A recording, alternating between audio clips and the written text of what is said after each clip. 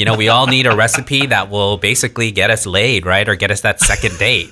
So homemade pasta was your getting laid dish. Like if I was making you homemade pasta, like I know I was probably going to get lucky, and B, like I just never like invited someone over and made them homemade pasta where they weren't just like, oh my God, like what are you making? Like,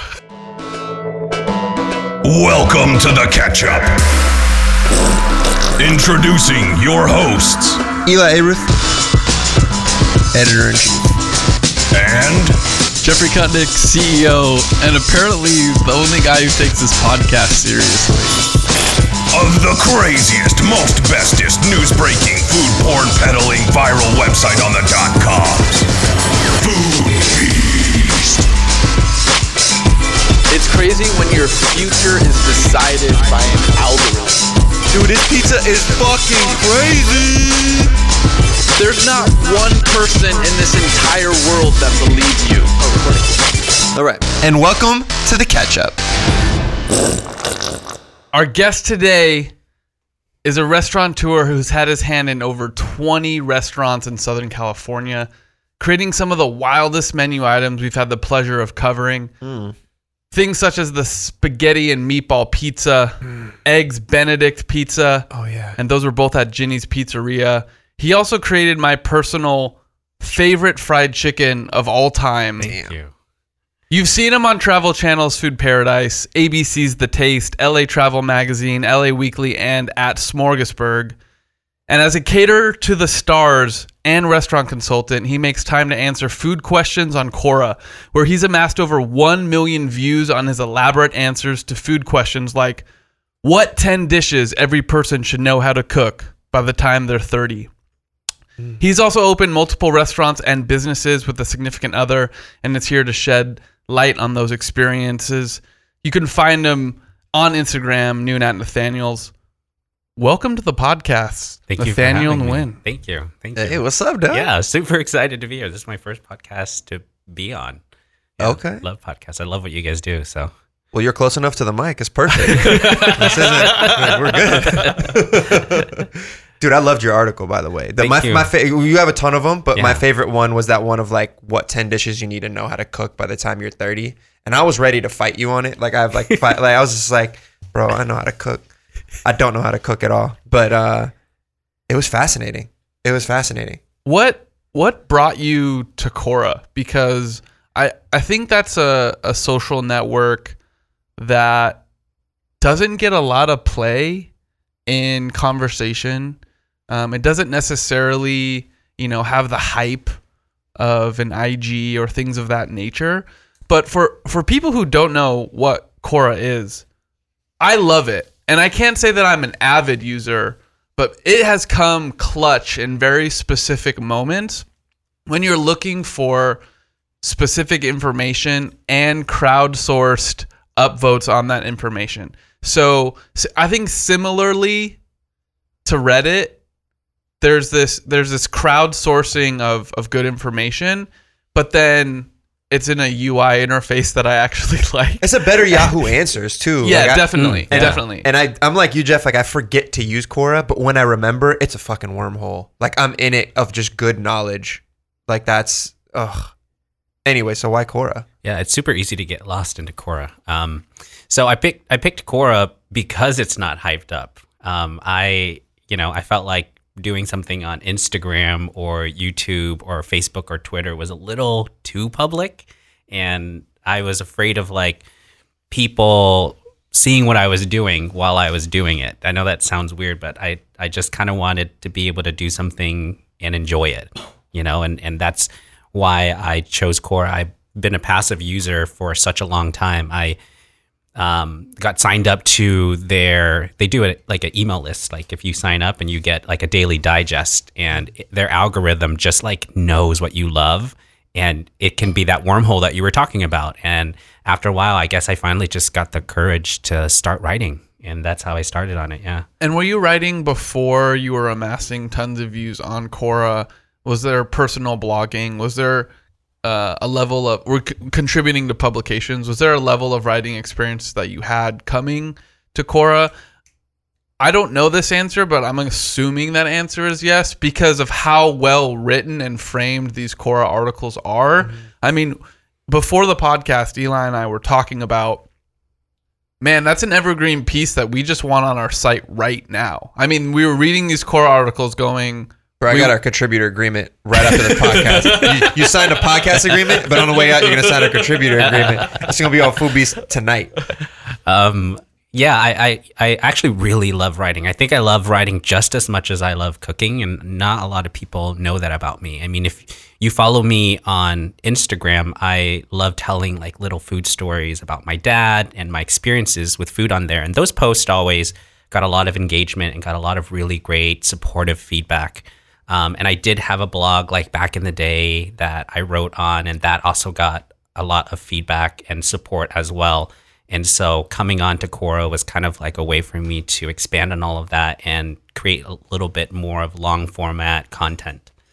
Did you join it also too because to me, creating a blog now and your own website now, as much as it's potentially easier to create your website and put content on now than it is ever before, trafficking that website seems really hard. Yeah. And even at Foodbeast, there are difficulties that we have on our own to maintain levels of traffic. So do you also see these platforms as the new blogs because creating a domain and trafficking that domain is so hard versus if you can write the best answer to a specific question that acknowledges your own personal expertise, it's a chance to get seen by tens of thousands of people if you're doing it correctly? Yeah, no, I agree with you. I think that that's something I definitely went into Quora with in mind. You know, I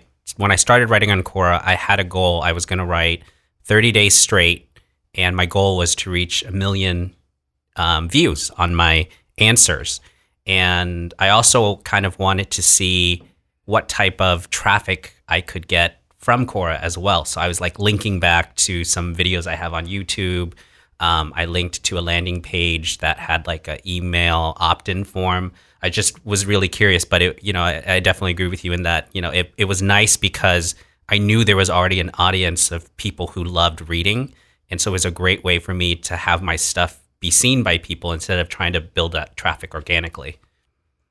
So you went in writing there to express yourself, or you went in writing there because you knew if I get enough traffic and I throw like a link to my pizzeria at the end, they'll be like, oh shit, that's a good traffic driver to my pizzeria? I definitely went there to write to express myself, but I also, because I was running a business, right? Like I'm always curious about metrics and data and insight. And I think that was an element of it that I wanted to track just to see how it would do. Yeah. How'd you get into food in general? Because I think, I know a lot of your writing kind of goes up to the present day. But what jump started you into restaurants, into food? I think what really got me to love food so much was the fact that my dad didn't want me to love food. And if you know my relationship with my dad, like we don't see eye to eye very often. But when it comes to food, we both have the same level of passion. And I think because he saw that when I was younger, he kept me away from the kitchen like very aggressively, like would not let me touch a knife because I was too young, or would get upset at my grandma if she enlisted my help in the kitchen. And when you're a kid and someone tells you not to do something, you want to do it more and more and more. And I think I was a very rebellious kid. So the more he told me no, the more I wanted to do it. And kind of one of the turning points that really encouraged me to really get in the kitchen and learn how to cook was when I was a very demanding child. And my dad was a great cook, and he made so many dishes that I loved that I would just request them over and over again. And I just remember one day my dad saying to me when I was younger, if you want to eat this stuff, you're going to have to learn how to make it for yourself. And I don't think he actually meant that, but I took it as like, he gave me the okay to learn. Yeah. Oh, and then from there, I would just like behind his back, just like cook with his recipe books. He had like cookbooks and stuff. I'd go to the library and get like cookbooks, and I'd start practicing and teaching myself. I remember one time I was trying to make steamed bao buns in my bedroom with a little butane burner.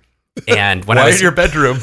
because I didn't want to get in trouble. I didn't want to get in trouble for cooking. I mean, I legitimately would get in trouble for being in the kitchen. My dad didn't want me to have anything to do with that. He wanted me to do, what a lot of other families and immigrant families, want their kids to do. They want them to do a job that isn't, labor intensive and hard work. And my dad, I think, was very afraid of me loving food so much that I wanted to get into that industry, which is very hard. What does your dad do?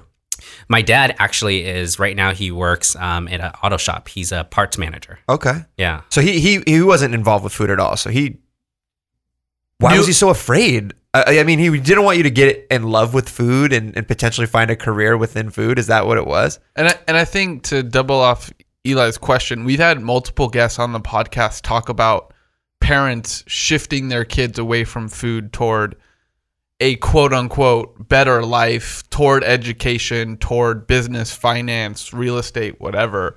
So yeah, I'm curious, did your dad have experience with food before, or did he just understand the nuances of how hard that labor was and was doing everything he could to protect his son from that life? Yeah, he was definitely protecting me. He definitely was really well networked. He had lots of friends that owned restaurants. We actually had a family member that owned and operated a Vietnamese restaurant as well. So he's very familiar with that lifestyle for sure. And I think was just, he said to me one time, I didn't work so hard for you to have to work so hard. Yeah. We were talking about this a lot in the office too. I was just talking about it with Izzy we feel like we should know our parents' recipes, but there is this energy in the kitchen growing up, at least there was for me, where my mom didn't want me in there. And I don't know, is it just looking back, are we annoying kids? And obviously if we're in the kitchen, at 7 and 8 years old, we're not in there to try to learn the craft. We're in there to fucking throw flour around and run between your mom's legs and play with the fire and the burner. Cause this is where the fire is in the house. And now that we're a little bit older, I'm like, damn, I actually wish I knew how to make, for example, my mom's garlic or hummus or whatever. Why? I don't know. Is that with you guys too? Do you guys feel like that in the kitchen? Was your mom a little more receptive, wanting to teach you stuff? My mom did not want to teach me shit. Get out of the kitchen, Eli. I think my mom was receptive to a point. And I think what happens with kids, especially, God, I was ADD as a kid then. I'm curious about how ADD kids are now. But when I saw my mom in the kitchen and she's frying up pot stickers, for example, I'd be like, yeah, I want to do that. Giant chopsticks in a pan. That looks fun. But making the pot stickers is an arduous task that I wanted no part of. And so I think that's something, as a kid, you see fire, you see movement, you see action, you see knife. Exciting. But what's actually going into that process is hours of work, and not every step in that process as a kid do you want to be a part of that. And so I think my mom was open to it, but she wasn't going to necessarily be like, hey, yeah, fry these hot pot stickers in hot oil, 1 for safety, 2 because you don't know what you're doing. Or was your mom selfish and didn't want you to take the fun part? She's like, oh, look, I've been slaving over these pot stickers all damn day. You want to come in and light the fire? Fuck off, Jeff. Your mom would never say that. Yeah, she would never say that. But what's funny now is I fry the pot stickers now at home, because there eventually was there isn't a passing of the torch, because she still cooks way more than I do. But over time, I understood, 3 minutes aside or whatever, that's something that I can understand. And I could help her in that way. She knew she could get to a point in the process, hand it over. I'm not an idiot. I can do it. I'm not going to burn the house down and do that. But I think as a kid with that level of ADD, I don't know how much you can actually help, actually learn, unless you're Nathaniel and you're waiting for your chance to learn everything you can. Well, yeah, I mean, looking back at it, I remember as a kid watching my mom and my grandma, for example, rolling grape leaves. And that is hours for something that ends up being eaten in seconds. And as a child, you don't give a fuck about that shit. Like, I don't want to sit. It's not fun for you to sit at a table for an hour and roll grape leaves and pat the leaves down with water, let them soak, put the rice in, all that stuff. It's not fun. I'd rather be on Donkey Kong. But like, True. not like literally on Donkey Kong. Actually, that'd be so tight if you were literally on Donkey Kong and got to like ride around. No one thought you were literally on Donkey Kong. That clarification makes no sense. But now everybody's visualizing it. now And I everyone- love it. And I Yeah. just love it. Imagine a game where you actually got to ride on Donkey Kong. VR needs to handle this shit. But now growing older, that's actually a really dope thing to do. Yeah. At least for me, is like I can now sit, roll grape leaves, and watch a game or have a conversation with my mom. That's something tight. But yeah, I mean, we're having this realization of like learning from your parents is tight. Like being able to carry on those traditions, and it's a little bit of a segue into one of the items on your must-know list by the time you're 30. Yeah. So let's talk about that list a little bit. Yeah, and I think that's a great transition because my parents also made shish kebabs for an Asian style version of shish kebabs for our family parties. And as a kid, that was something where my mom could control me, sit me down. The meat was marinated. She gave me sticks. She said, fold the meat like this. Yeah. Then do veggie. Then do meat. Then do veggie. Then do pineapple. Meat again. I did that And- too. and- That's so cool. And over and over. Yeah. Like you can understand this and you can do it. As a kid, I didn't like doing it. But then once you're old enough to understand the emotional power that comes with providing for a family member later that evening. Yeah.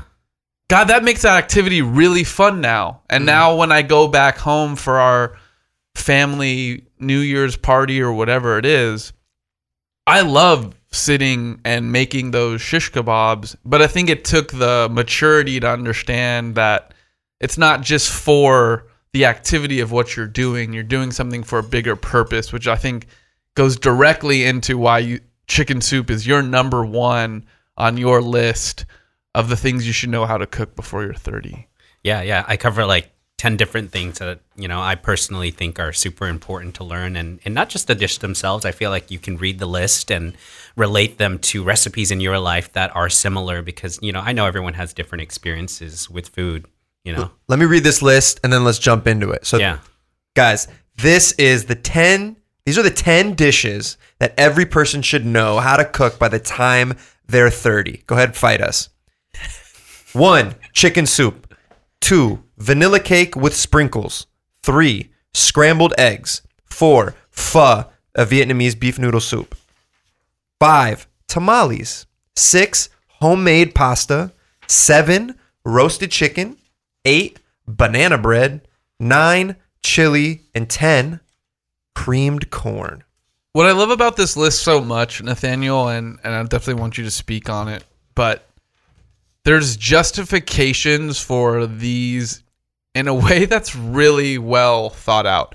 We work in a media landscape where it's a 20-something job to create a list of things. They don't necessarily have any sort of experience with those things. It's a long enough list to be 34 things you should eat. And it sucks.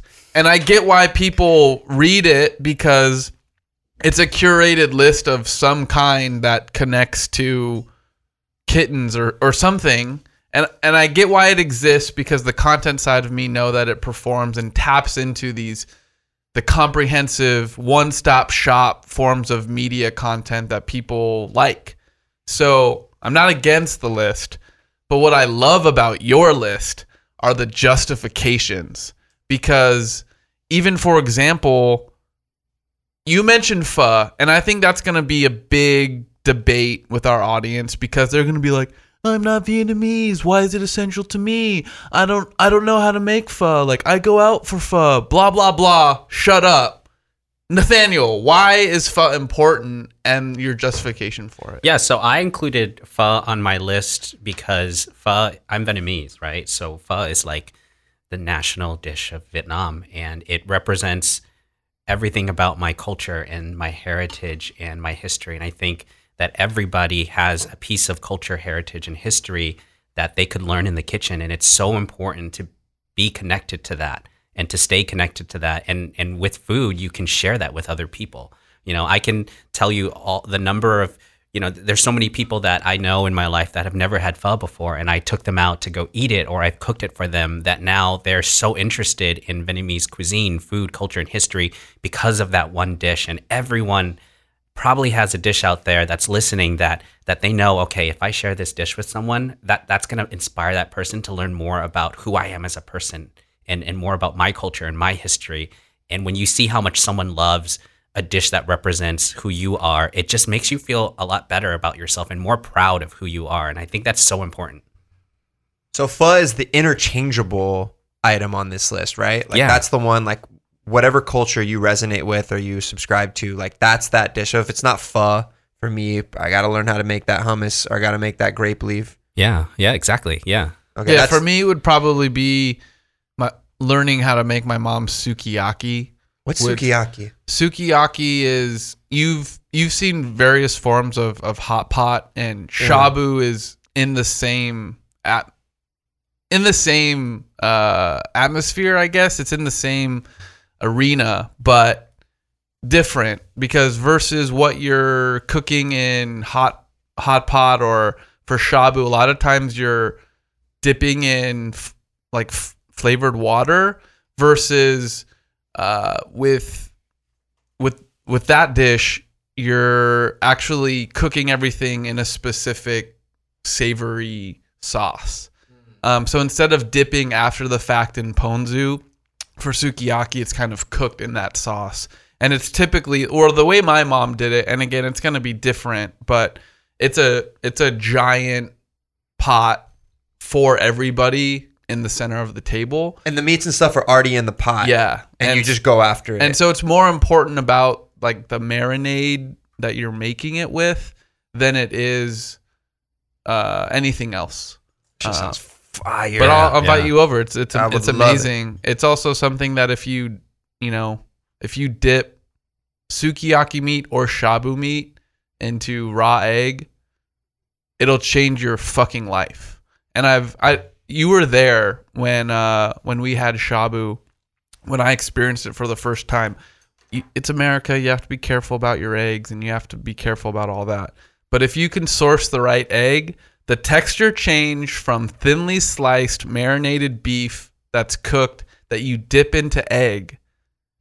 Meat becomes buff, dog. It's crazy. Like what it does to your mouth is one of the most firework explosions that I've ever experienced. Further proof that eggs make everything better, right? Yo, talk about scrambled eggs. That's on your list, scrambled eggs, and I resonate with that. Go ahead. Yeah, so another one on the list is scrambled eggs. It's one of those dishes that I felt like you just had to include because we've all been there, right? Like where we're just like starving, we're at home, there's like nothing to eat, and we look through our fridge and we're like, what can we make? Like I have no money, or I'm too lazy to go out and get something. And like eggs for me was always that dish. It was something that I could make that was quick, it was easy, it was cheap, it was filling, and we all get to a point in our life where we need cheap, easy, filling food to make. And Eli and I were talking about this earlier, and eggs are like the basis of so many other things in the kitchen. So like starting with eggs and like learning how to do those well, you can like do anything you want after that. You can make sukiyaki.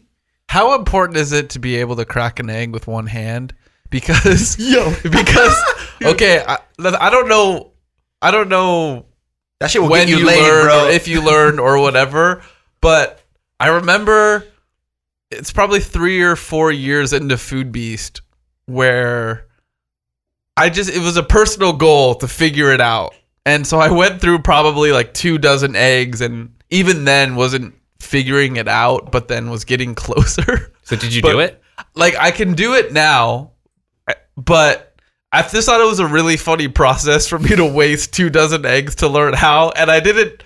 I'm assuming you do it because you want it to be able to execute faster. Is that where the basis of cracking with 1 egg, or is it just a hype move for all chefs? Just be like, "Yup, I do this a lot." It's got to be efficient. There's no way you're gonna watch like Gordon Ramsay 2-hand an egg and like crack it over soup. Dude, to be honest, we all know I'm an awful cook. But one thing I pride myself on is I crack an egg with 1 hand, and it's tight too because the way I learned, I had to fuck up a few eggs to do it, but I did everything from like tapping it on the side of a bowl that didn't work. And then I just realized it's super confident. I just slam an egg, right? I whole fist it, slam an egg, and I take my thumb and my pinky and I just split it in half. And then I pour it. And even if there's fucking chunks, like even if there's eggshell in it, no one fucking knows if it's your dish, but they see you from a distance if they're watching TV and they're watching you cook. They're like, yo, damn, dude, I can crack egg. So you're doing it for the hype? Hell yeah, I'm doing it for the hype. Where have you been this whole podcast experience? Everything I do is for the hype. Yeah, like look at Salt Bay. Like, yeah, I'll take the shells out myself. I'm not going to serve you a dish with shells in it, but the visual experience of having Eli cook for you, dude can crack an egg with 1 hand. Yeah. Okay, but do you do that when you're home alone? I still do it because you got to practice. Do you amp yourself up? Yeah, it's good for the muscle memory. Oh, dude, when I do it at home and it works, like I pat myself on the back. I just give myself a little head bob. With whatever music, little Tekashi 6ix9ine I'm listening to, I'm like, yeah, this shit happens, bro. Yeah, no, I mean, you bring up a good point. It's good to have hype moves and dishes. I think I wrote about one. My number 6 one is, that homemade pasta we were talking about. Like, you got to have, I think it's super important. You got to have a recipe, a dish to impress, and like if like scrambled eggs with the 1-hand crack is the thing, like, we all need a recipe that will basically get us laid, right? Or get us that second date. So homemade pasta was your getting laid dish. Like if I was making you homemade pasta, like I know I was probably gonna get lucky, and B, like I just never like invited someone over and made them homemade pasta where they weren't just like, oh my God, like what are you making? Like I don't know. Like I walked into someone's house and they were like, their hands were covered in flour, and they opened the door and they were like, hey, the homemade pasta is almost done. Do you mind waiting? Like you got me. They just sit on the couch wet as fuck. Could you imagine their clothes are already off. Yeah, like just damp walking into your kitchen, bro. Exactly. Yeah. That's so. Okay, so homemade pasta. I get it. I vibe with that now. I vibe with that too, and what I like about this list, it's replaceable. So like he mentioned, in the sense of homemade pasta, by the way, it shouldn't be replaced. You should do that. But if there's a version of something that you can that has that sex appeal, so if you're going to put your cast iron and sear your steak, and they're there for that like beautiful moment. Yeah. There's just like a sex appeal towards that. So if you think about it in that way, it can be homemade pasta, but it also might be something that just has that sex appeal. Maybe because I don't know how to make homemade pasta. Shit sounds dusty, dude. Like, like how's that? Like, I was just imagine like a sexy thing going on, like, yeah, like maybe obviously the way you're explaining it sounds way sexier than how it's playing out in my head, but for me, if I'm wearing an apron and I got like dust and flour all over the place, I gotta take a shower before I come back down, like while the pasta boils. No, I think Nathaniel's point is the fact that you're putting on an apron, it's covered in flour, there's effort going into this thing. Yeah. And I think that's what gets conveyed immediately is I didn't buy refrigerated Bertolli and throw it in that pot, which would probably, maybe you wouldn't even know, right? But you know that I made this and took the time to do this, and it's just for you. Yeah, That's cool. I love it. Nathaniel, you put tamales on your list. You already mentioned you're Vietnamese.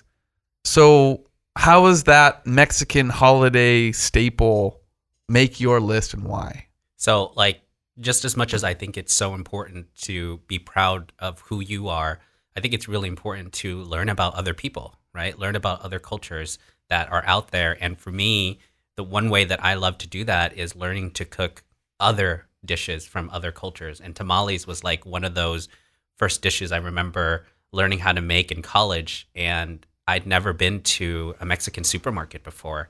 And I didn't know what I was getting. I didn't know what I was looking for. And the only way I was able to complete the recipe was I had to tap, that mom next to me and ask her, hey, where do I find corn husk?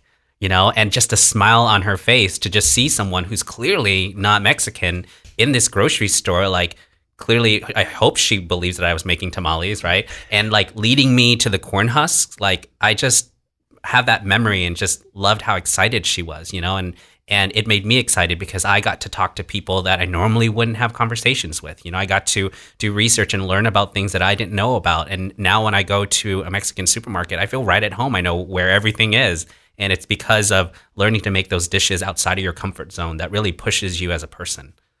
And the conversation that it strikes is really fun because I just took a tamale class at Northgate Market. Shout out Northgate real quick. But I took it with Rudy, fellow Food Beast co-founder, and his girlfriend. And we actually ran into friends that we knew.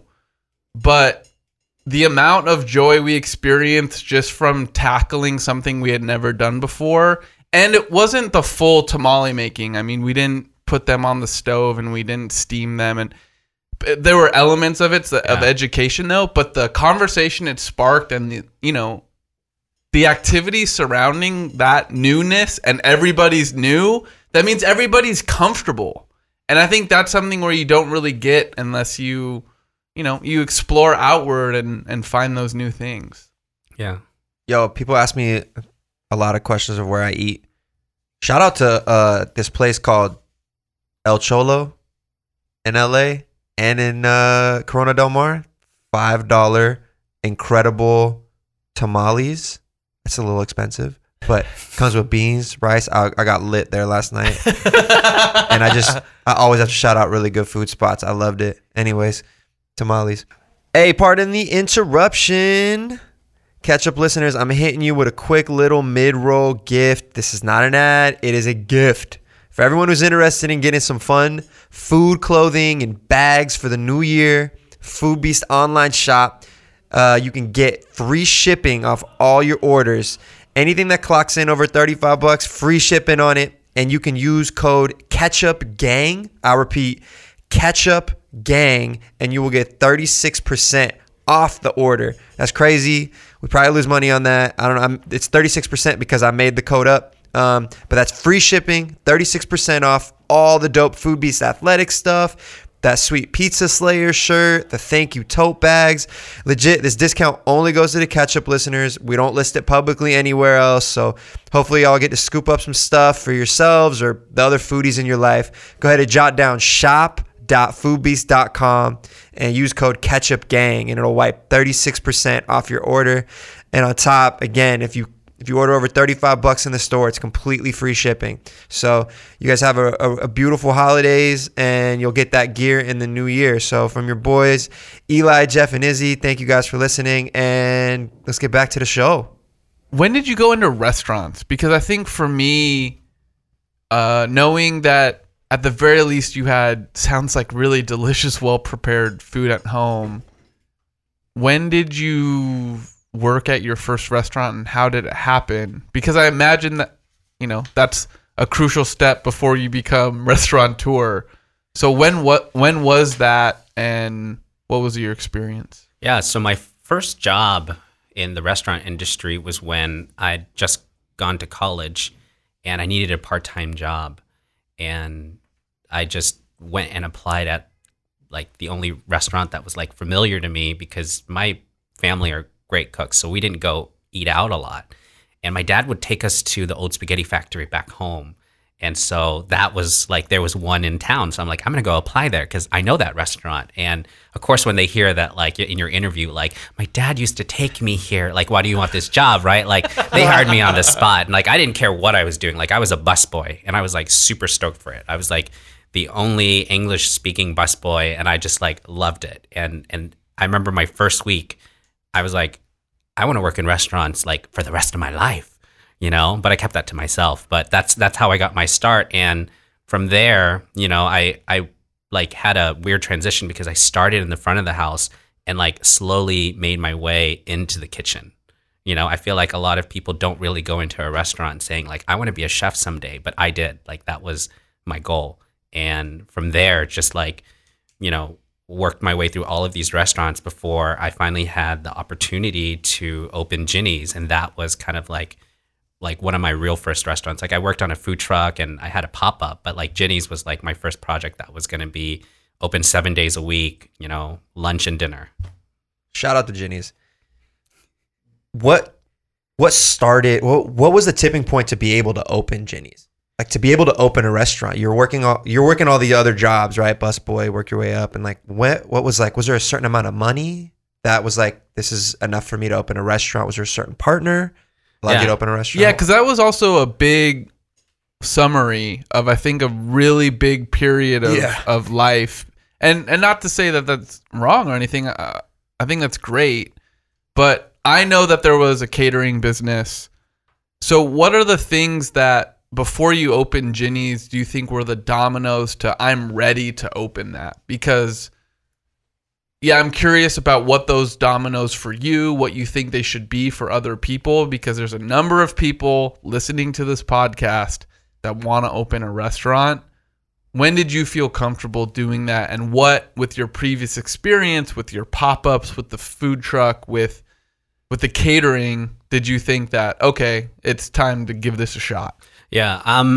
So the funny thing is, right, it's like I don't feel like you're ever going to be ready to open a restaurant. If the opportunity had not presented itself, I don't know that I would have really been able to take that leap on my own. You know, Eli was talking about like, was it a money thing? Like, and the funny thing I learned about it now is like, you could never have enough money to open the restaurant the way you want to. Like you could have $1 million and you still would feel like that's not enough, you know? So it wasn't a money thing. I think it was just like having the opportunity right first is one of the most important things. And when I had the opportunity to open Ginny's at 4th Street Market, a mutual friend of ours, Bobby, you know, shout out to Bobby, was the one who got me to sit down and have this conversation with the landlord over there. And I had never done a pizza place. So I was like absolutely in no way ready for this because I wouldn't say like it wasn't a dream of mine to like open a restaurant, but it wasn't a dream of mine to open a pizza restaurant. Like, you know, I wanted to serve Asian food. And so like, I kind of, you know, was like, hey, like we really need good pizza. Like, is that something you would want to do? And I have this bad habit of not being able to say no. So I was like, sure, I'll do it. I'll do a pizza place. Was it that simple? Essentially, like that's how the conversation went. It was like, what's missing in downtown Santa Ana? And it was like, good pizza. And it was like, could you do it? Because I wanted to do Asian, right? But then like, there were other concepts there. And it was like, that's already kind of taken. Like, could you do anything else? And I was like, sure, like I'd be open to it. And then the pizza came up and I was just like, yes. That's wild. Like that's crazy. Oh, we need pizza in this area that doesn't have pizza. Let's hit up the Vietnamese guy. It's not, I don't want to say it's not totally crazy, but I feel like, did you say yes on the spot? I didn't say no. I think I was like, I'll put together a menu, like see what that looks like see what I could come up with. And so essentially I said yes. And what about the opportunity made it so appealing to not do Asian food or to not go in a different direction or just to wait and continue your catering business and not go into restaurants? What was it, did it feel like the right moment because of, and we know where you were, the 4th Street Market, which is a food hall in Southern California, and we know it pretty intimately. Our food studio kitchen is there, things like that. But was it just something where, hey, the combination of no pizza in this market plus economics that are friendly from being in a food stall and not opening something with a 6-figure infrastructure build and a 7-year lease and kind of all that BS that comes out with big restaurants, were those the things saying, knocking at your door, like, hey, Nathaniel, this is an opportunity. There's no pizza here. I think you can do it. And then it was just let's grab this moment, you know. Yeah, I think by the horns. You know, I think it's important. You're right to like talk about like the things that kind of happened before that, leading up to it. Like I was running a really successful catering business, right? And like I was cooking for all of these people. And I think as a chef, like for all chefs, for anybody who's an artist, like I think the most joy you get out of your art is being able to share it with as many people as possible. And with catering, I didn't feel like that many people had access to my food and in a way that wasn't super fulfilling.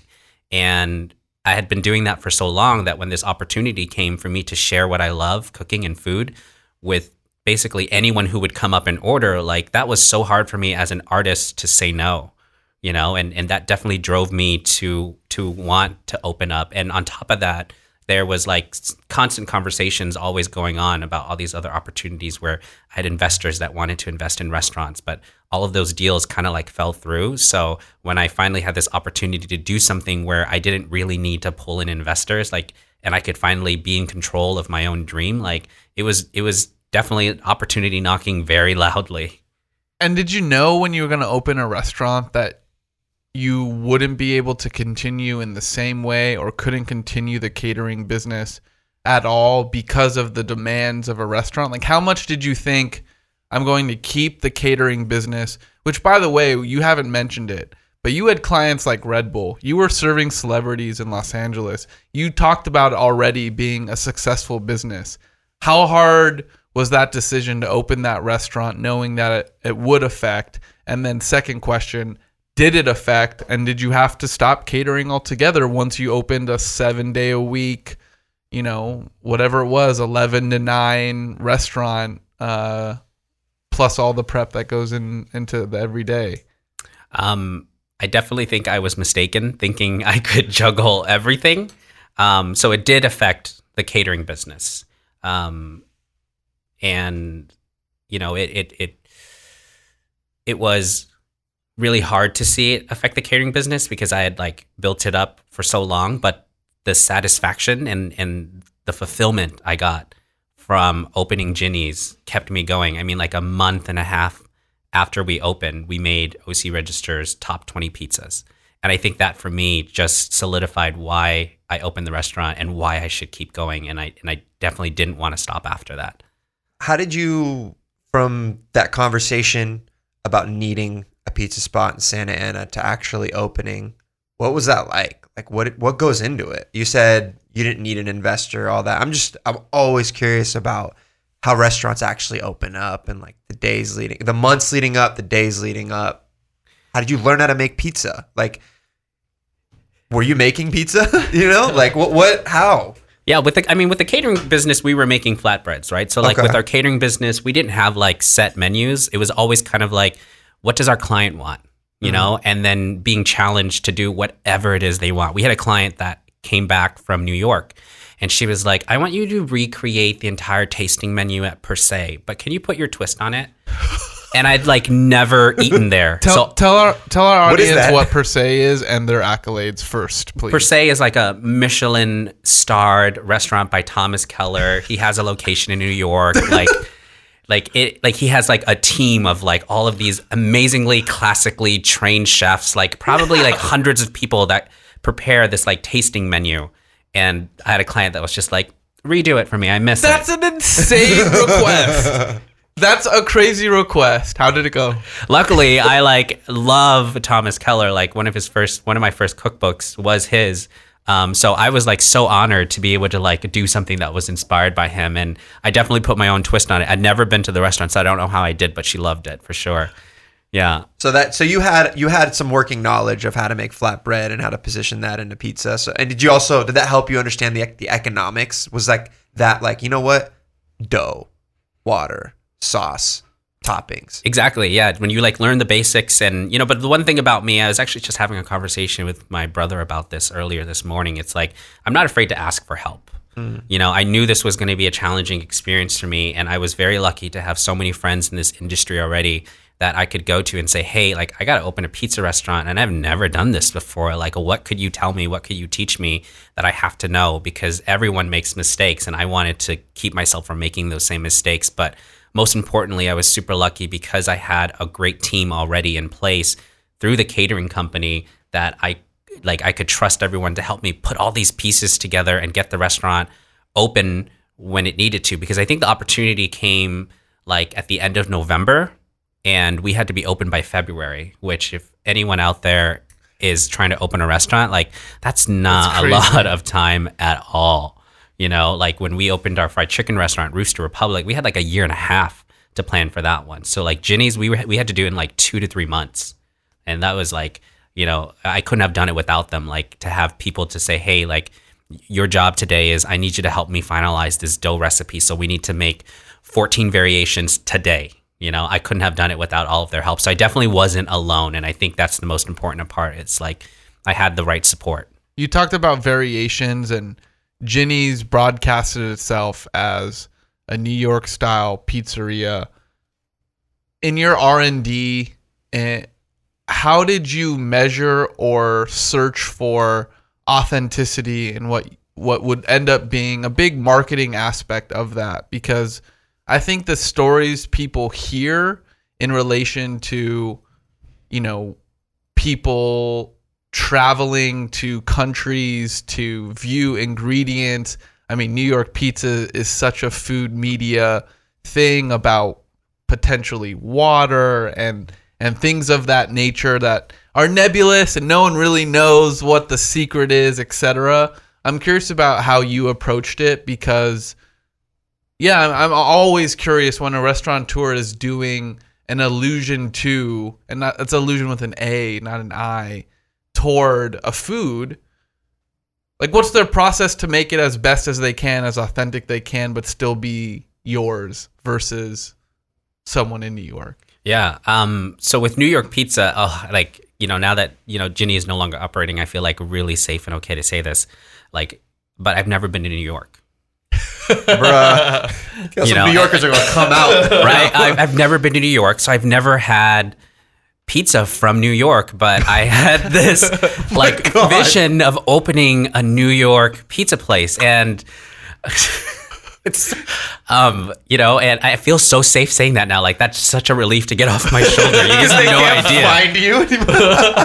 Like I had to like hide that secret from people because I was afraid if they knew that they would not give our pizza a chance. Sure. You know, but I named it after like one of my best friends. Her name is Jin, and she actually is from New York. And so whenever we would hang out, like she would just get like cheese pie and she'd call it pie, right? So we'd get a cheese pie and we'd split it, and she would just sit there and talk about how much she makes pizza in New York. And, you know, and I'm, as a chef, like dining in her company, right? Anytime someone tells me, oh, this doesn't taste like the way I remember it, and I'd be like, why? What's missing? So she didn't know it at the time, but she had like been helping me over all of these years formulate, in her opinion, what great New York pizza should be like. And knowing that and having that foundation and having her in my corner to be able to taste the pizza and say, you're getting close, or it needs to be more like this, to have her really help guide me, really helped me develop a recipe that I, you know, feel is very authentic.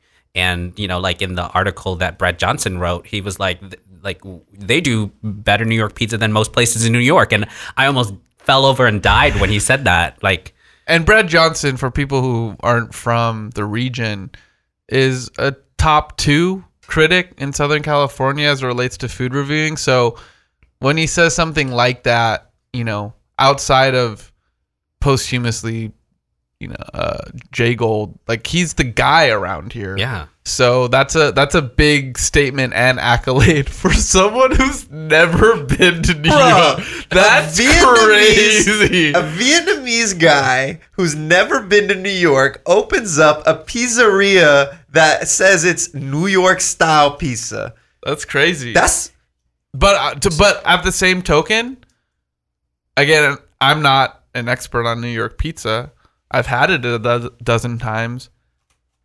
I couldn't tell, and that's me. I'm not from New York. I don't eat it a lot. What makes a New York pizza?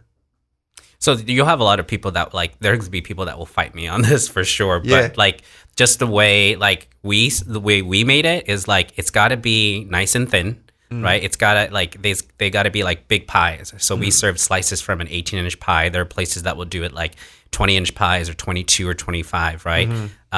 Because you got to be able to fold it. Because in New York, like you walk around, you're on the go. So like these big floppy slices are easy to fold and eat on the go. Yeah. You got to have not too much sauce. You kind of want the sauce and cheese and crust to almost become one when it comes out, right? So like the cheese shouldn't slide around. Like it almost should like melt into the sauce. So you got to have the right amount of sauce. You got to use really good cheese. And you got to put just enough. I know a lot of people, like when it comes to American style pizza, like they want all the toppings. They want it to be heavy. Like they wanted those, like that Pizza Hut style where it's like they judge a pizza by how much toppings it has. Like New York style pizza, like the less toppings, the better it is. Like if you're going to judge a New York pizza place, try their pepperoni or their cheese. Like that's the best way to go, right? And the dough's got to have a really nice chew to it, right? Like the way like New Yorkers like their bagels and their pizza, right? There's just that like nice, pleasant chewiness that it's got to have. Like I liken it to like boba. Like I judge a boba place by how chewy their boba is. Same. Right? And it's like there's so much joy in that like chewiness in the food, you know? And then it's got to have like that crunch on the bottom of the crust as well. So you get like all these incredible food sensations off of just one slice of pizza. And like for me, that's what New York pizza is about, you know? And the dough has to have flavor. Like with American style pizza, most of the time, like there's too much dough and bread and you don't really taste everything. You know what's tight about New York style pizza in California is that you can eat New York style pizza but have a smile on your face instead of being pissed off. You know what I mean? Like I think that's a goal. I think that's why we should fight for more New York style pizza here in New York, here in California. Did the success from your restaurants, were they more driven by you, the chef, and your the menu you wanted to put out, and how much was shifted by the customer demand and or media influencers, etc.? I don't know exactly how like Food Beast coverage affected your business, and if I know it did on some level because there's been loose conversations about it. I don't know for how long and how much, but you know, the things that we covered, like the spaghetti pizza, and by the way, we were not the only people to cover that pizza, so that was a media impact that was larger than just Food Beast, but that video for us crushed. You know, we had never seen spaghetti on a pizza before. Yeah.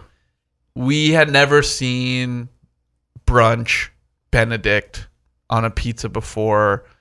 Was that where you wanted it to go, or was that iterations of responding to what you think could resonate in a media or customer context? Yeah, I mean, I definitely think coming from my catering business where we were doing like these multi-garnished dishes and menus, and I went into a pizza place, I think my perception of food like had a really big wake-up call, because when we first opened, believe it or not, we didn't serve pepperoni.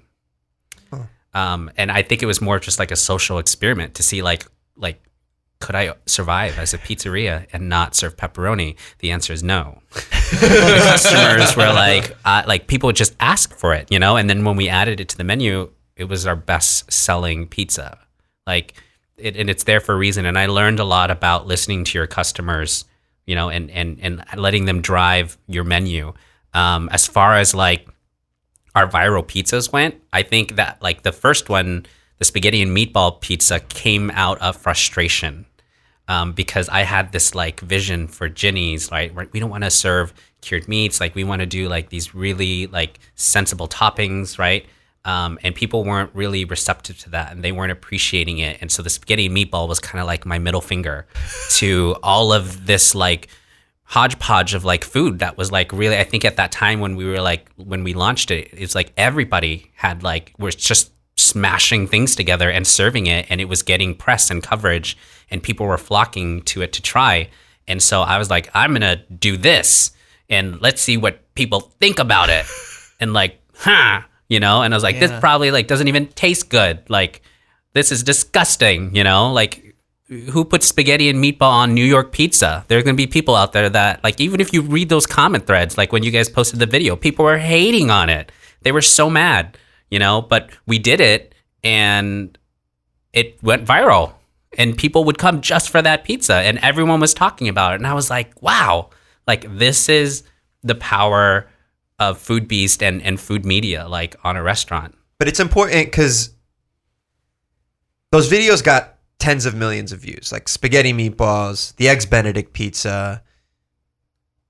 How long is that cycle of effect of when 10 million people see a video, maybe 1,000 people, a couple thousand people might go after that dish from that. But then ultimately those restaurants closed.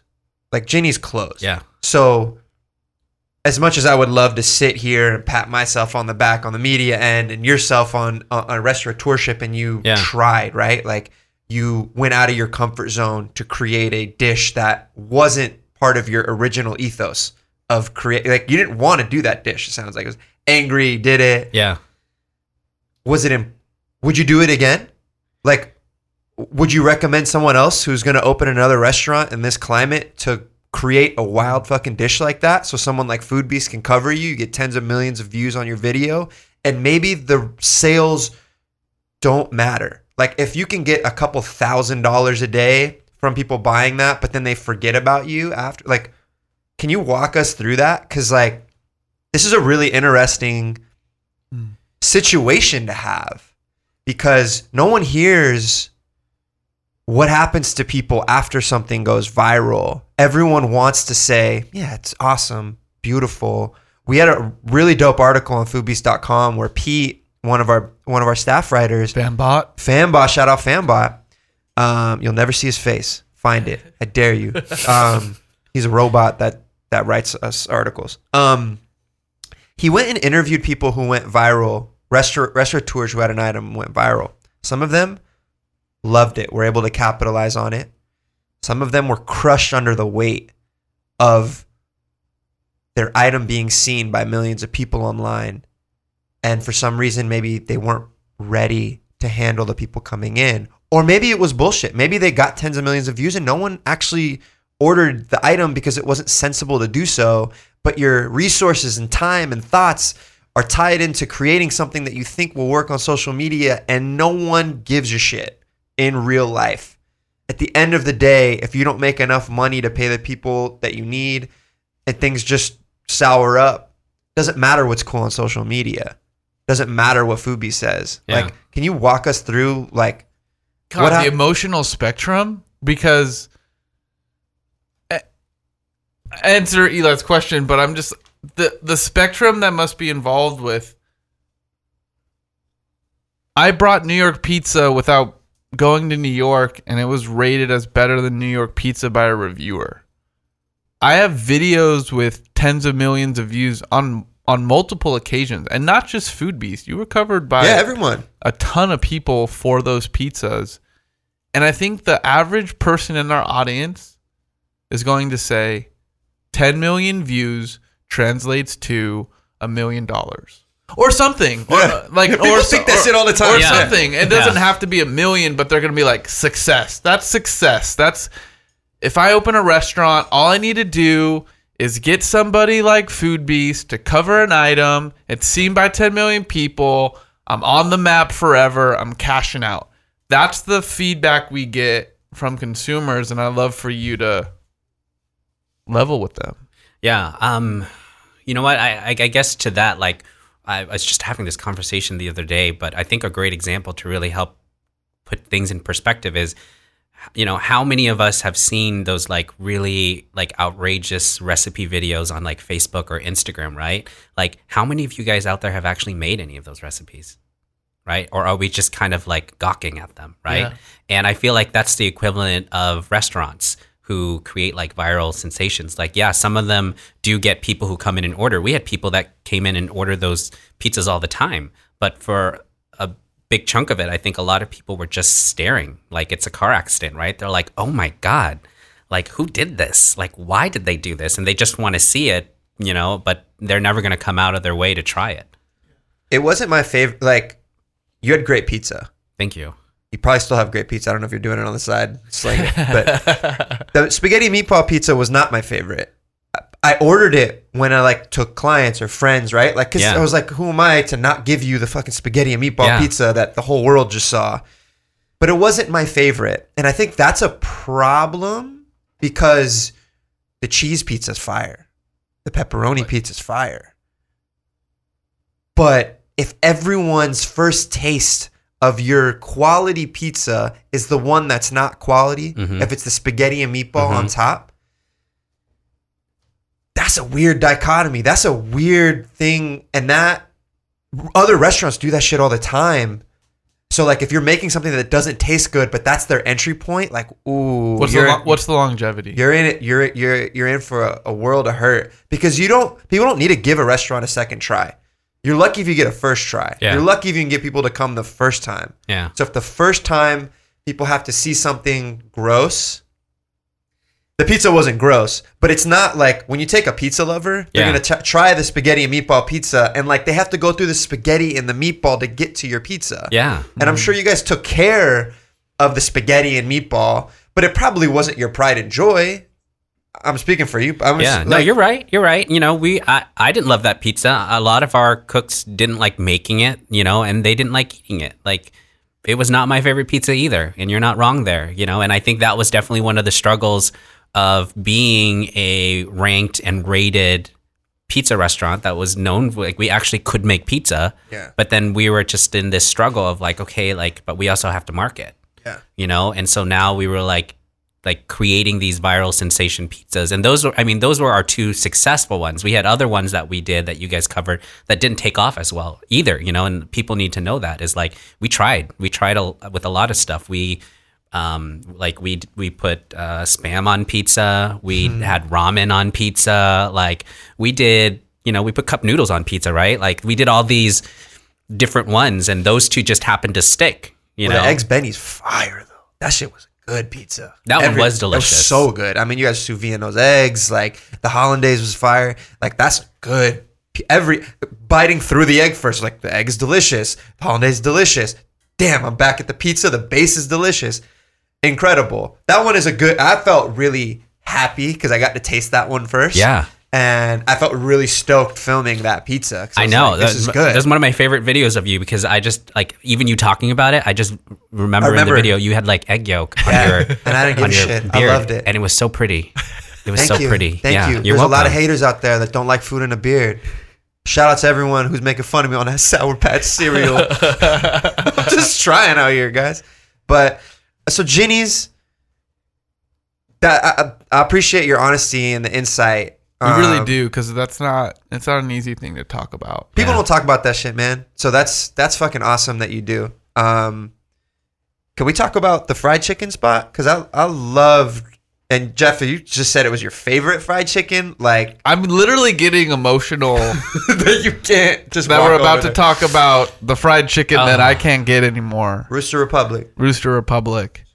And I think the connective tissue, first off, I said it in the beginning, fucking favorite fried chicken ever. Thank you. And so I miss it. The connective tissue to the conversation, both of these restaurants are in a specific city, Santa Ana, California. Yeah. And to me, someone who's... As cop cars roll by. To me, someone who experiences restaurants on a pretty insane level of the opportunity to taste things, see things, try things, not only locally, but around the country. God, your concepts are so good. Like, I fucking love Ginny's. Thank you. And I fucking love Rooster Republic. And I frequented them. And to me, obviously there's a personal bias of I like this food and I want it to exist. But separating myself from this personal bias, the concepts were fucking strong, Nathaniel. They were really strong. Thank you. Not only in the quality of the food, but in how you were presenting them. And for me, it's a dark day when someone goes through all that thought, someone goes through all that research, and they're just not available anymore. How much do you equate that to be location? Because I equate it to be almost everything. And that's coming from me working in Santa Ana, looking at the municipal local landscape and having and being very experienced in this local landscape. I'm sure there's a number of factors. But now that you're a consultant and you're looking back, what were the main reasons that those two concepts didn't make it? And if you were to do it again, what would be the changes? Because I don't think you should change the concepting. You might disagree with that. But I thought the concepting was really strong, and so I'm curious about your thoughts about that. Yeah. Wow. Okay. So I still spend a lot of time, thinking about those restaurants as well, because you're right. I did pour a lot of my time and my love and my heart and my passion into them. And, I think that the one thing looking back, I wish I had done a better job of is seeing what the local community wanted. I was creating concepts and cooking food for what the market wanted, what the food scene wanted. And I wasn't really focused in on the locality of, okay, who are the people who are going to walk here and eat this for dinner every day? So I ignored the most important part of who would be our core customer base. And that was the people who lived within walking distance. So we got people who loved fried chicken from LA and would come down and eat at Rooster Republic, but they couldn't do that every day, and they couldn't support us every day, and they were comfortable and fine with paying that price because compared to LA, like we were a steal, but compared to some of the local food options around here, like people would go broke eating there every day. And that was a big struggle for us is we want to serve the best we can, but are the people in this community, can they afford that? And are we willing to make those concessions so that they can afford it? But what does that mean we have to give up in the quality of food? And we weren't willing to make that concession. And I think that's part of one of the decisions of why we felt like we had to close is it was a great concept, but it just wasn't the right time and place for it. Would you do anything? Would you pick a different location or spend more time in the community that you're about to serve for that next project? Is that kind of what I'm gleaning from what you were saying? Yeah, I don't think that I would open a Rooster or a Ginny's again in this area. You know what I mean? Like I feel like there is a much better place to serve that food somewhere else. And paying attention to what people want, I think is really important where you're going to be. If I had spent more time, if I didn't have like 2.5 months to open Ginny's and had that time to really sit down and say, okay, it's not just what is missing, but what do people really want here? I might have developed a concept that we would have more longevity, If I imagine closing the doors of Food Beast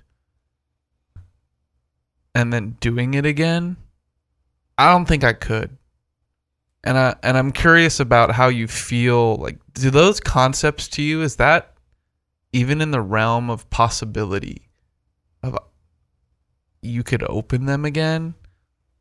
Because to me, I'm getting emotional just thinking about it. Yeah. And I can't imagine someone who put just that much effort and time and then had to deal with the emotional aspects after it. Or is it better suited for you to take that knowledge and now into your consulting and like, you know what? Here's what I learned from my strong brands, but location, understanding people. Like, could you open those concepts again if like more stars align? Like, here's a bag of money, here's a location. Or is it better just like, no, I'm going to monetize my knowledge and help other people with their concepts because I can't revisit those brands again?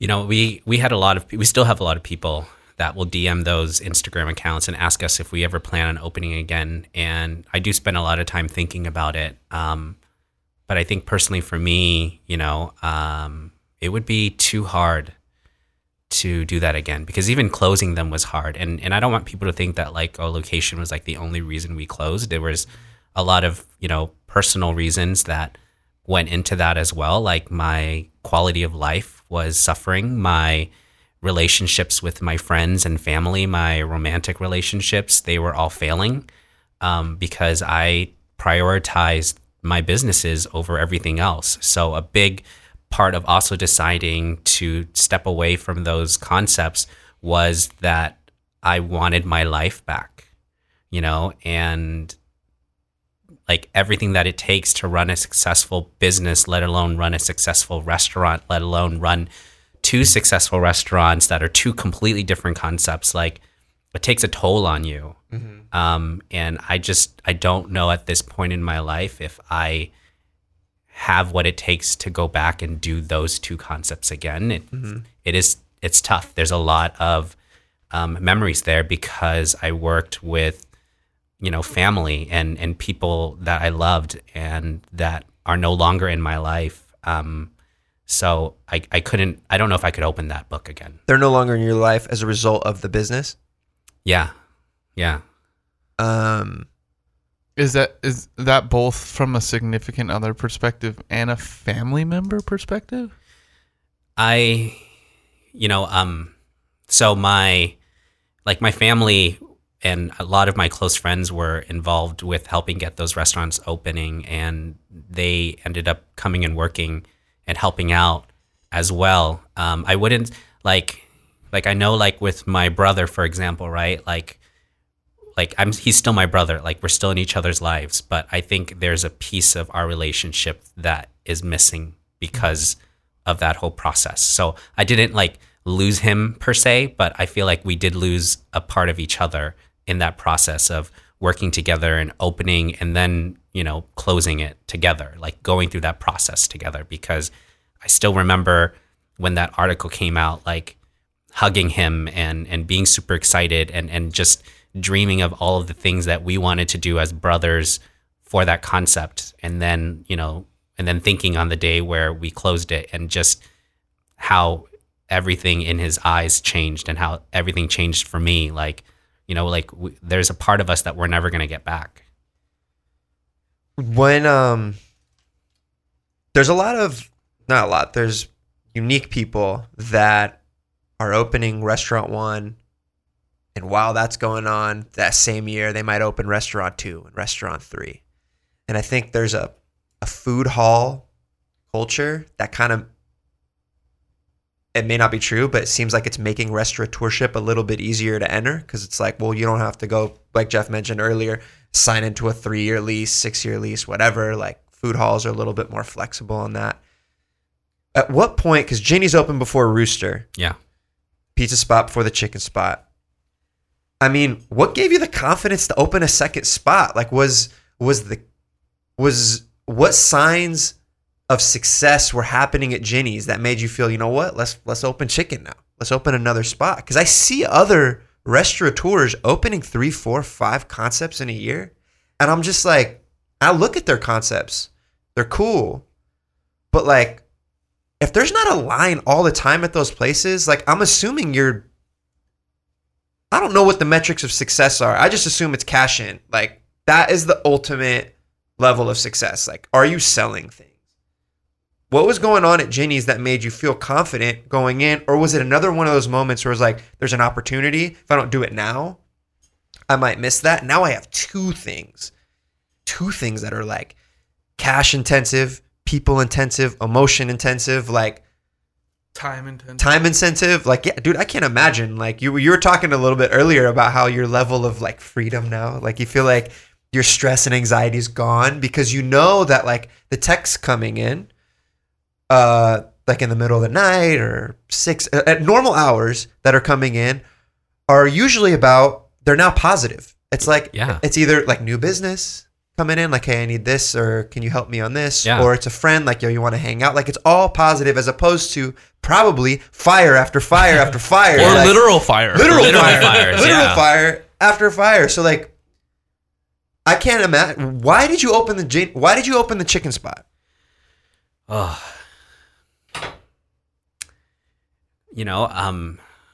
I have a problem saying no. The opportunity came to us and the team that opened the food hall where we later went to go open Rooster, they came to us and they said, hey, originally they approached us about a dessert concept because we had a dessert concept that we owned, and they wanted us to put a dessert concept in there. And I think one of the other tenants that was supposed to go in dropped out, and the guys over there, the team over there, were like, hey, we really want fried chicken. Fried chicken's really hot right now, and we'd love for you to do something with fried chicken.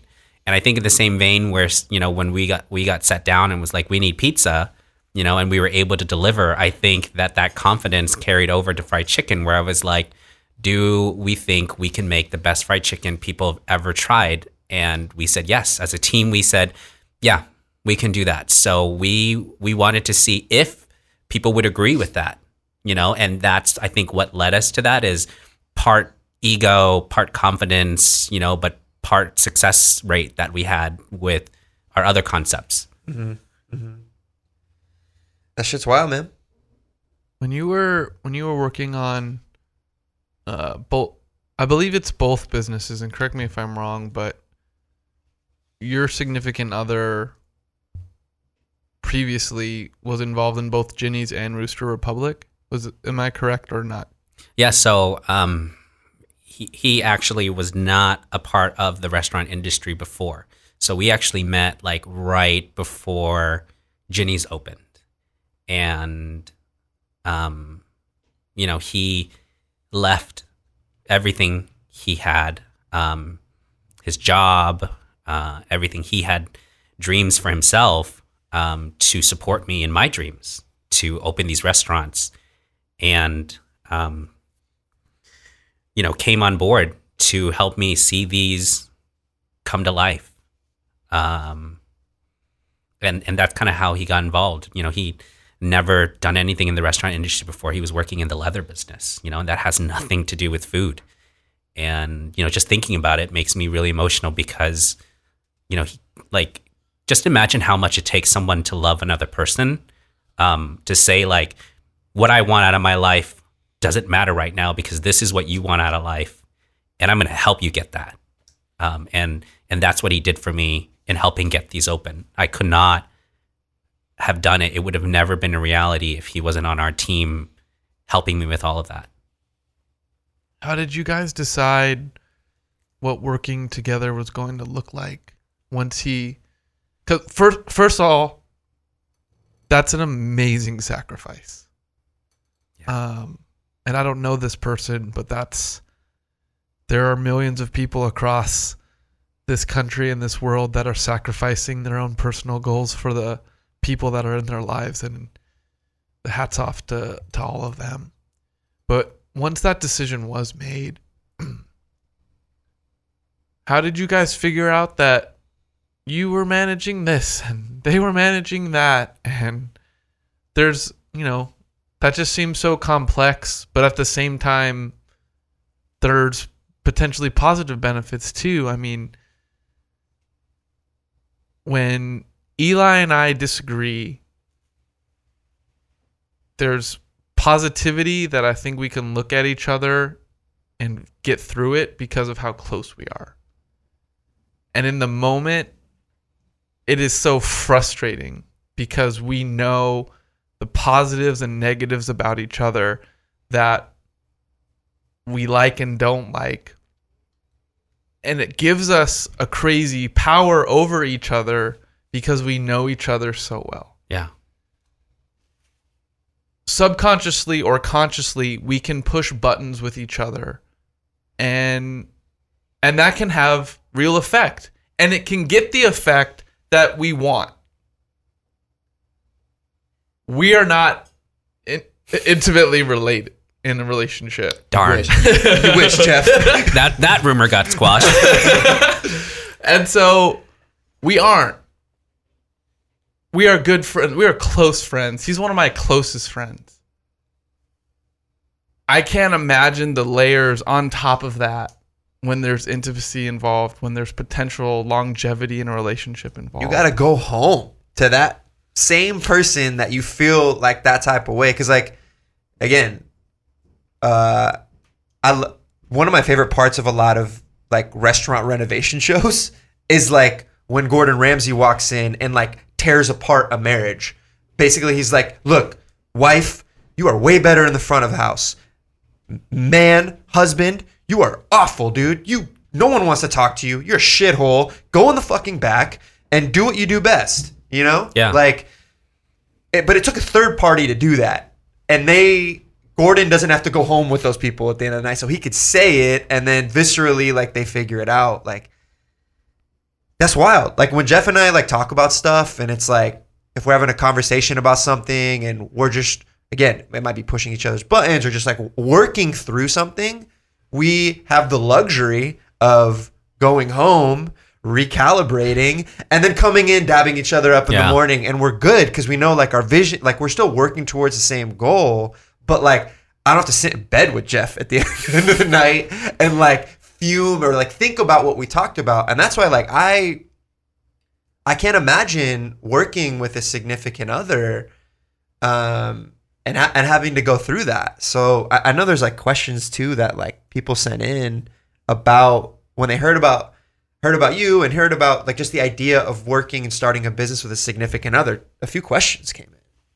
Yeah, and I still want to ask you about kind of the roles that you decided on, and then on top of that, a friend of the show, Nick Chipman of Dude Foods, specifically asked, how did business collaboration affect that home life that Eli was talking about? And so if you could talk about roles and how that I mean, it sounds like it had it sounds and it feels I can feel that it affected your personal life. Just take us through a bit more of that side. Yeah. You know, I wouldn't wish something like this on any new relationship. And I think that's the important part to know about this is there's a lot of people out there that are married to their business partner. You know, my mom and dad, when I was growing up, they worked together. So there are many people who are doing it successfully. And I think one of the first challenges we ran into was, you know, we were in a new relationship and we were starting a business together. And then we were also like moving in and living together. Like, that's a lot of stresses to put on anybody, let alone a relationship, you know, and in terms of like figuring out what we were going to do, we thought we had it all figured out. Like, I'm going to do this. I'm going to focus on the operations and culinary side, and then you're going to focus on the financial and accounting side, right? But anyone out there who owns a business, you know, you guys know this, like there's going to be a time and place where you have to put on a hat you never thought you'd have to put on. Yeah. And I think that really pushes and challenges you because if you're in a relationship, it's like, okay, whose turn is it to wear the mystery hat? Yeah. You know? Yeah. It's like, I wore the last two mystery hats. Like, it's your turn to take care of this, you know? And there was just a lot of that. And, you know, so we were like living together, working together. Like it was just, you know, I didn't like, we were always talking about work or we were always talking about the employees, you know, and we didn't really have time to grow our relationship with each other because we were busy growing the business, you know, and that affected our personal life and our relationship a lot. So there are people out there that, you know, I have close friends that run businesses with their significant other and they're doing fine and they're doing great. And when I talked to them about the challenges I was experiencing in my own relationship, you know, the advice they gave me that I wish I had known a lot sooner was, you know, make sure you establish, you know, your relationship before you do anything like that. Get to know that other person, know their strengths, know their weaknesses, know how much they can take and how much you can take before you embark on something like that, and just test the strength of each other all at once right away. So don't start dating while you're opening a business. Like, don't start that at the same time you're starting your business. Yeah. That's got to be like the through line on all of it, because there are successful folks that have opened together, but it seems like their relationship was already in stone a bit. Exactly. Yeah. We had another listener question from Tiffany Chung, and she asked, if your partner is being unrealistic or impractical, what's the best way to address this while staying true to your own core values, morals? And that seems like a very specific question in the sense that it might be happening to this person. But when you ran into challenges, maybe it's the mystery hat you just talked how how did you talk about it? How did you communicate? How did you figure it out? Was it as simple and complex as you just kept pushing, or is there something tangible that people can get from your experience? So that question she asked, it sounds like she's talking about me, because in the business partnership, I tended to be the one that was impractical, not very rational in a lot of things. I lead with my heart a lot. I'm a very emotional person.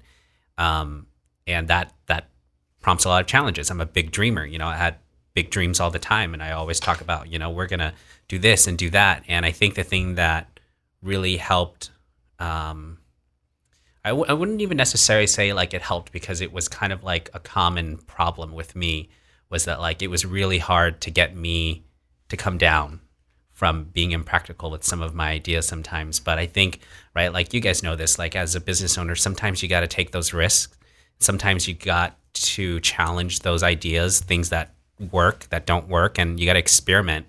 And I had a really hard time backing down from that, because it's like I'd rather try this and fail than to wonder what would have happened if I had tried that idea. And that was kind of the situation I was in, where I was like, I want to try this. And then I would get the feedback of like, I don't think that that's a good idea. I don't think that's going to work. And then I'd be like, well, how would you know? Because we haven't tried it yet, And it's just like, I couldn't see past my own ideas to be able to say like, maybe this might not work. I was always too optimistic. Like, this could work, so that's why we have to try it. Never like, we shouldn't try this because this might fail, And do you think your approach is a bit different now because of going through that? And is it still dreaming, but maybe bringing in some of the practicality into those dreams as well? Like, what's happening in your mind after the fact? Because I can't imagine, and it's really interesting because Eli is a dreamer and I'm very practical. So there's that sort of dichotomy, I think, happens in all sorts of relationships. And that doesn't mean I don't dream, and that doesn't mean he's not practical. Yeah. It's just like when we have conversations, I'm the first one to question it and he's the first one to say, let's do it. Right? Yeah. And so I'm curious if because of what you've been through, has that shifted your own dreamer perspective in a certain direction? Yeah, definitely. I have learned to be a better listener. I think that's the thing that I really took away from all of that, is I learned to listen more and to hear everyone's perspective on a situation, because everyone's opinion is important because of their unique life experiences that got them to think that way. And it's made me a lot more open-minded to hearing, okay, let me hear why you don't think this is a good idea, and let me really think about it and see it from your perspective, why you feel that way, as opposed to just saying like, okay, you're not willing to take that risk because you're scared, not because, okay, you're not willing to take that risk because something got you to like arrive at that decision, So I've definitely become a lot more welcoming of being able to hear every perspective of a situation before I just say like, this is a great idea now. Or a bad idea. Mm-hmm. Yeah. Yeah. That's one of the most fun parts to me, because I like that growth, that parallel, because that's like, I feel like if I've like picked up anything over the past like couple years, it's just like, just being able to listen for a little bit. Like it works wonders on your soul to just sit and listen instead of like just jumping.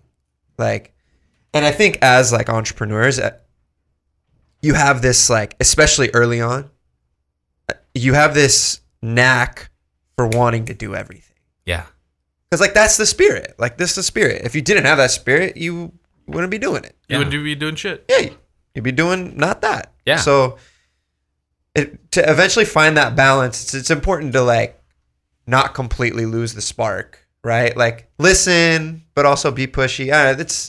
It's fun to see it's fun to see the silver linings. Like, I don't want people to think like it's scary to open a restaurant. I Yeah. think that's why it's like you going into consulting and understanding that, like, you're there to help people find their dreams and push through there. So I think that's crazy valuable, and that is a great silver lining. This isn't a negative outlook on restaurateurship. Yeah, it's just not the at all. idea of like, yo, you want a viral video? Like, understand what comes with it, understand how to capitalize on it, understand that product is always first. And that's in every industry, food, whatever it is. Like, if your product is dope, is good, like, there should be some light at the end of your tunnel. Yeah, for sure. I got one more listener question, if I may. Let's run it. Thank you for listening, by the way, everyone. Yeah, That's thank tight. Rosie Norton asks, how do you stay objective in your business dealings and operations when things at home can affect you so viscerally? So instead of how things coming home, how do you not affect the things at home, affect the decisions that you need to be made? And you've talked a bit about this already, that there was a balance between the type of decision making that was happening. But to you, how important was it to, if there was something happening outside of the business in the relationship and a decision needed to be made, can you make that decision without bringing in all of the other stuff that's connected to you and this person? Were you able to do that? Were you not? Did you want to do it? Could you not? I'm curious about where you stand in this spectrum and how important you think being, quote unquote, being objective is with things like finances or things like employees or things that, you know, come with their own loaded situations. So I think this is something we actually were able to do really well, was kind of leave our personal lives, you know, at the door when we got to work, because more than anything, you know, we cared about our team and our employees, and we knew it was really unfair to them to let any of that flood into the business and make it a problem of theirs when it didn't need to be. And that has its pros and cons, right? Like, it was good because, like, even when like while the restaurants were open, like, was when my relationship started to end and fall apart, right? So, like, even when the relationship ended, like, our employees didn't know for months, you know, and I think that speaks to how professional, you know, we were able to be in that situation, right? But, like, some of the cons is, like, if you always keep pushing that aside, like, you never really get to address it, and it just feels fake after a while. Like, when you're at work and you have to, like, look at the other person and you're like, hey, like, we didn't finish the conversation we'd started this morning on the commute up here, right? And that just always kind of, like, sticks in the back of your mind. So it can be very distracting, and it keeps you from doing your best work because you're thinking about how that conversation is going to pick up when we're not here anymore. So that's like the two sides of the coin that, like, my experience with it was like. I can't thank you enough for speaking openly. Yeah, dude.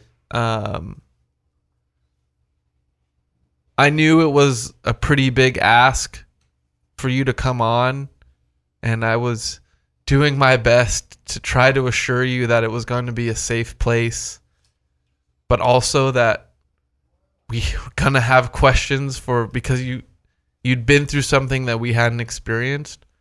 So I just want to thank you, and we thank all our guests, but this is a very, like, heartfelt thank you, because these subjects are not easy. They're not easy for me to necessarily listen to either. And I think that's important about why we have this podcast and why we're having these conversations.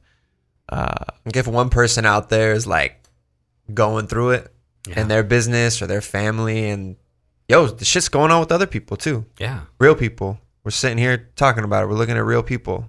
So please get it, dog. Where can they follow you? Please find Nathaniel on Instagram, noon at Nathaniel's. Noon, like the middle of the day. Noon at Nathaniel's. Yeah. That's pretty fire. That's a fire handle. I respect that. Guys, keep if you guys listen to this on the iTunes podcast store, please leave a review. Let us know what you liked, what you didn't like, what you want to hear more of. You want Nathaniel on again? Leave that comment. I appreciate you guys. Tweet at us at Jeffrey Kutnick, at Book of Eli. And until next week. Yeah, and a note from me, Jeff, is I'm going to be a bit more active on Twitter, both on the Food Beast account and myself, as well as on IG with stories about getting your questions on the pod. So please follow us and please communicate with us about who you want to see on the pod and the questions that you have for upcoming guests. Again, that's Book of Eli and Jeffrey Kutnick, and that Jeff's with the G. Thank God you told people that. I'm pretty sure it's killing me, so I'm going to mention it a little bit more, even though they're still going to search GEFF. It's also big news that Jeff is active on Instagram now. That is. Bro, look at his Instagram at Jeffrey Kutnick. You will see 2 posts that are new, and then the last posts were probably like from 2 years ago. So that's what's up. It's true. If we've done one thing with this podcast, is we brought one more person to Instagram. Good Lord, they needed it. All right. Thanks again, Nathaniel. Really enjoyed our conversation. Thank you for having me, you guys. Thank you. All right. Bye, guys.